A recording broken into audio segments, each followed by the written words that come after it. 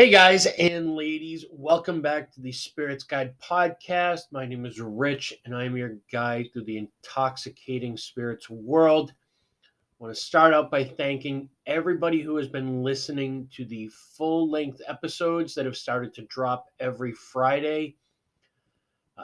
The support, the feedback has been just overwhelming to me. I can't thank you guys enough for being on this journey with me. It's an incredible feeling, and I want to keep it going. This Friday, part 2 of my conversation with my great friend Peter Thomas, where we talk about Bob Marley and Bob Marley legend and the Marley documentaries while drinking Jamaican rum. It's a great episode. It's the bookend to last Friday's episode. I can't wait for it to be out there. So much good stuff coming up in the future. So I really just want to start out by thanking you guys so much for going on this journey with me.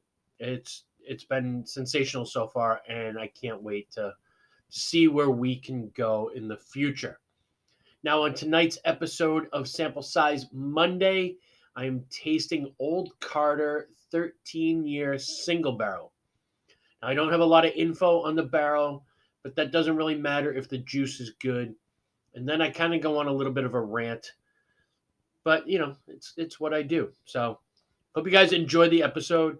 Again, if you like what I'm doing here, if you want to be part of this journey, go to the podcast page on Spotify, follow the podcast, give us a rating, follow on Instagram where I'm posting what I'm drinking every day, or what I'm listening to, or what I'm watching, or what I'm reading. Follow on Facebook as the Spirits Guide, where you can leave reviews and comments. You can actually message me directly through both of those platforms, or you can email me at thespiritsguide89@gmail.com. If there's a sample that you want me to review that you're curious on my thoughts on, or if there's something that I've tasted on one of the full-length episodes where you're like, hey, that sounds really cool, I'd like to try that, I will do the best I can to get you a sample some way, somehow. Or if you just, if you want to join me on a full-length episode, I'm always looking for ideas. I'm always looking for cool people to hang out with, to talk about spirits with, to drink spirits with, just have good conversation. So, yeah, contact me through any of those platforms. Hope you guys enjoy the episode. I'm looking forward to Friday and seeing where we're going. And that's it. Enjoy. I'll talk to you guys soon. Cheers.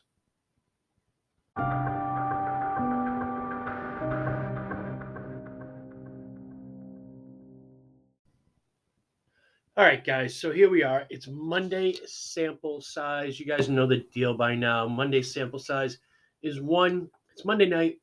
We're not tying one on. We're not having a whole bunch of drinks. In fact, like my friend Sean likes to say, we're tasting, not drinking. The Monday night sample size is kind of born out of, we get our hands on some of these exclusive bottles that, there's a ton of us out there that want them, but only one of us gets to actually get them. And in this community, what's so great is that when we find something that we think is really special, we pour off a couple of samples and we share them with our friends. And somebody was nice enough to sample me out Old Carter 13-year single barrel proof. So I'm really curious about this one. And, I know Monday night sample size, we usually don't take that deep of a dive into things, which works really well for this whiskey because there's really nothing to dive into. There's not a lot of info out there. Their website is a little, I don't want to say vague. It just doesn't give anything up. The best I can kind of figure out is they source whiskey from Indiana, so probably MGP, Kentucky, and that could be anybody from Buffalo Trace to Heaven Hill to Jim Beam, could be O.Z. Tyler, could be Bardstown, could be Willett, could be anybody down there. And they're sourcing whiskey from Tennessee, which is probably going to be George Dickel. Now, this is a single barrel whiskey that I'm tasting tonight, so it's coming from one of those states. I just don't know which one. They're barrel proof, but I don't have the proof, so it gets a little harder to identify the batch. Obviously, coming from different states, you don't get any indication of mash bill, which is fine. I mean, sometimes I feel like we get a little too geeky for our own good, and we get too wrapped up on how old is it? What is the mash bill? Like, it's cool to know all the specs and all the details, and it makes it a lot more fun. But in the end, it doesn't necessarily change whether or not you're going to like the whiskey. What else do I know about Old Carter? So, Old Carter is a brand that was started by Mark and Sherry Carter, who were part of the team that relaunched the Kentucky Owl brand. And when they relaunched Kentucky Owl, same thing. They were sourcing, the best whiskey they could. They were resurrecting an old brand. Mark and Sherry Carter kind of started out in the wine business, and they make great cabs in California. They've had, I think, 9 100-point Cabernets, which is pretty impressive. They get together with friends. They started Kentucky Owl. Kentucky Owl got sold. They were kind of out, but they had already fallen in love with the business, and so they created the Old Carter brand. All right, so I'm tasting this in Glencairn, and normally something at 120, which, going through some of the batches that were single barrel Kentucky bourbon, the average proof point is around 120. So that's what I'm going to go with. I'm going to go with ballpark figure. It's 120 proof. We know that it's 13 years old. We know that it's a single barrel. We don't know where it comes from. But we also know, like Kentucky Owl, it's not cheap either. All right. So on the nose, I'm getting kind of your typical bourbon aromas. A little bit of oak, not as much oak as I would have thought for 13 years, which, could incline me to think that it's coming out of Dickel. Because I feel like older Dickel doesn't really get a lot of big toasty oak. But yeah, it's on the nose. I got to be honest. It's nothing like, wow, this is amazing. It just smells like good bourbon. Proof is in the palate.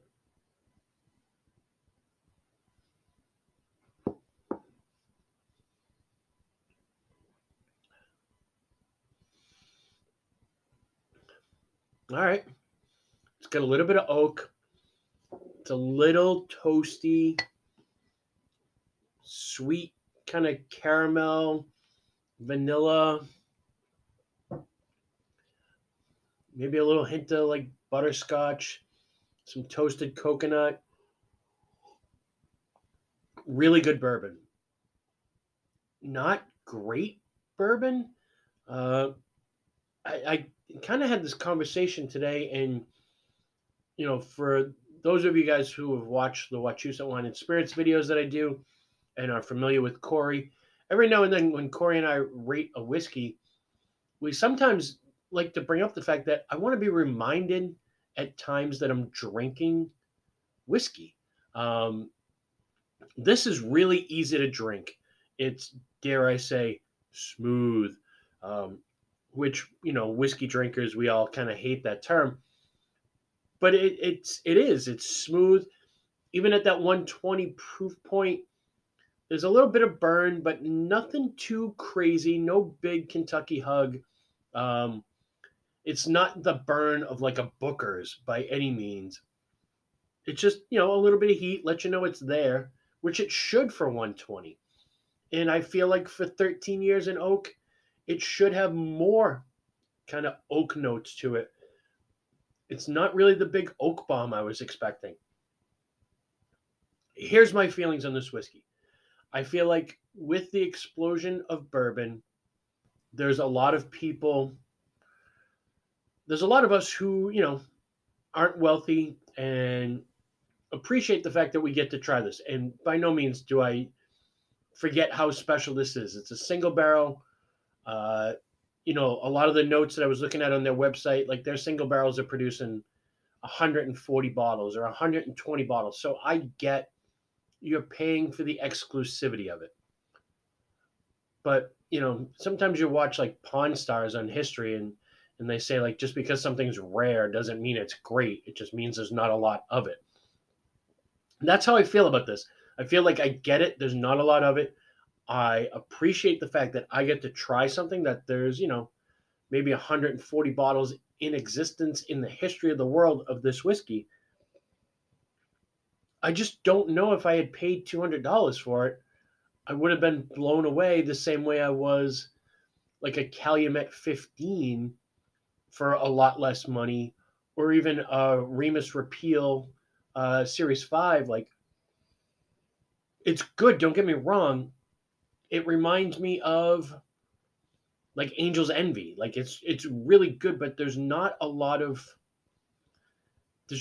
of complexity to me that warrants, the $200 on the shelf price point, let alone the $400, $600,000 secondary price point. And maybe maybe that's just this particular single barrel, and some of the other batches are, just insanely good. This is really good. I appreciate the fact that I get to taste it. I don't know that I would go out and spend $200 to pick it up off the shelf, nor would I pay $1,000 secondary for this. And again, I don't know, like those prices are different batches, so you don't really know.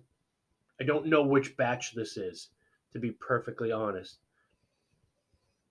But overall, 3-tier rating system, is it good? Yeah, it's good. Is it worth the money? It's one of those things that it's worth whatever somebody's willing to pay for it. Does the bottle start a conversation? It does if you have people who are really kind of whiskey, nerds, and they are on all the websites and they read all the newsletters like I do, and follow all these different people. Then you understand how rare and limited it is. So it's going to start a conversation if somebody comes over to your house and goes like, "Whoa, you got a bottle of Old Carter." That being said, it reminds me a lot of I'm probably going to catch hell for this, but a lot of what I call like the fanboy whiskeys. Kentucky Owl, which when it launched, and in all fairness, I didn't get to taste it when it first launched, but now it's coming out at $300 a bottle on the shelf. And, or things like Blanton's, which was a great $45 bottle of whiskey. It's not a great $125 bottle of whiskey. Weller was a great $20 bottle. It's not a great $60 bottle. And things like Blanton's, I think, are really good. But as a single barrel whiskey, how is Blanton's the same every time you get it? There's very little batch variation for single barrel whiskey. And what I feel it is that as bourbon grows and it becomes this sort of cultural thing, the people who like to take pictures of the bottles to show that they have them, they're not necessarily your whiskey drinkers who are looking for complexity and depth. They're looking for something that they can buy that's exclusive, that is easy to drink. This is a lifestyle bottle to me, not necessarily a great bottle of whiskey. This is something that, if you've got money, I watched the show Billions on Showtime. And characters have changed, but for the first 5 seasons, it was always a bottle of Michter's 10 in the background. That's great if you can afford to buy that as your daily drinker, but for most of us, we can't. This to me is a brand that caters to people who have a little bit of money to spend, want something that's easy to drink, and that's who it's for. Again, it's really good whiskey. I'm not knocking the whiskey. I just don't think it's $200 good. I think it's a lifestyle brand, much like Kentucky Owl. And, I've said it before. For me to pay $400, it's got to be a bottling of Pappy from 20 years ago, or, an original Old Fitzgerald bottle. I would pay big money for, older bottlings of Wild Turkey, or older Jim Beam bottlings, or things like that, things that have some sort of history and story behind it. It's hard for me to be a brand that's less than 5 years old, that's buying whiskey that somebody else made, that somehow managed to last, 13 years in a rickhouse during the bourbon boom, that people still have this stuff out there to sell. Also, and I've talked about this before, when you buy a barrel from a distillery and then bring it back and blend it yourself and put it out, that's secondary market pricing already, because you're paying retail for that barrel before you get it back to your facility. Wow, kind of a rant for Monday Night Sample Size. So I'll wrap it up from there. Thank you guys, as always, for listening, for being there. Again, if you like what we're doing here, if you got friends who you think would like what we're doing here, go to the podcast page on Spotify, follow the podcast, give it a rating, follow on Facebook and Instagram, leave a review there. Again, if you want to email me, thespiritsguide89@gmail.com. If you have a sample that you're curious my opinion of, if there's something I've tried that you want to try, I'll try to get you a sample of what I'm drinking. Or if you want to join me on a full-length episode, I would love to have some new people and get some new perspectives on spirits and talk about just sort of things that help make human connections. All right, we're going to wrap it from there. Go enjoy the rest of your Monday. Thank you so much, guys. Part 2 of the Peter Thomas conversation that I had about Bob Marley Legend and Jamaican rum. The second half of that comes out this Friday. So excited about it. Great things to come. Thank you guys for all your support and for being there and listening. I appreciate you all. Cheers. Yay!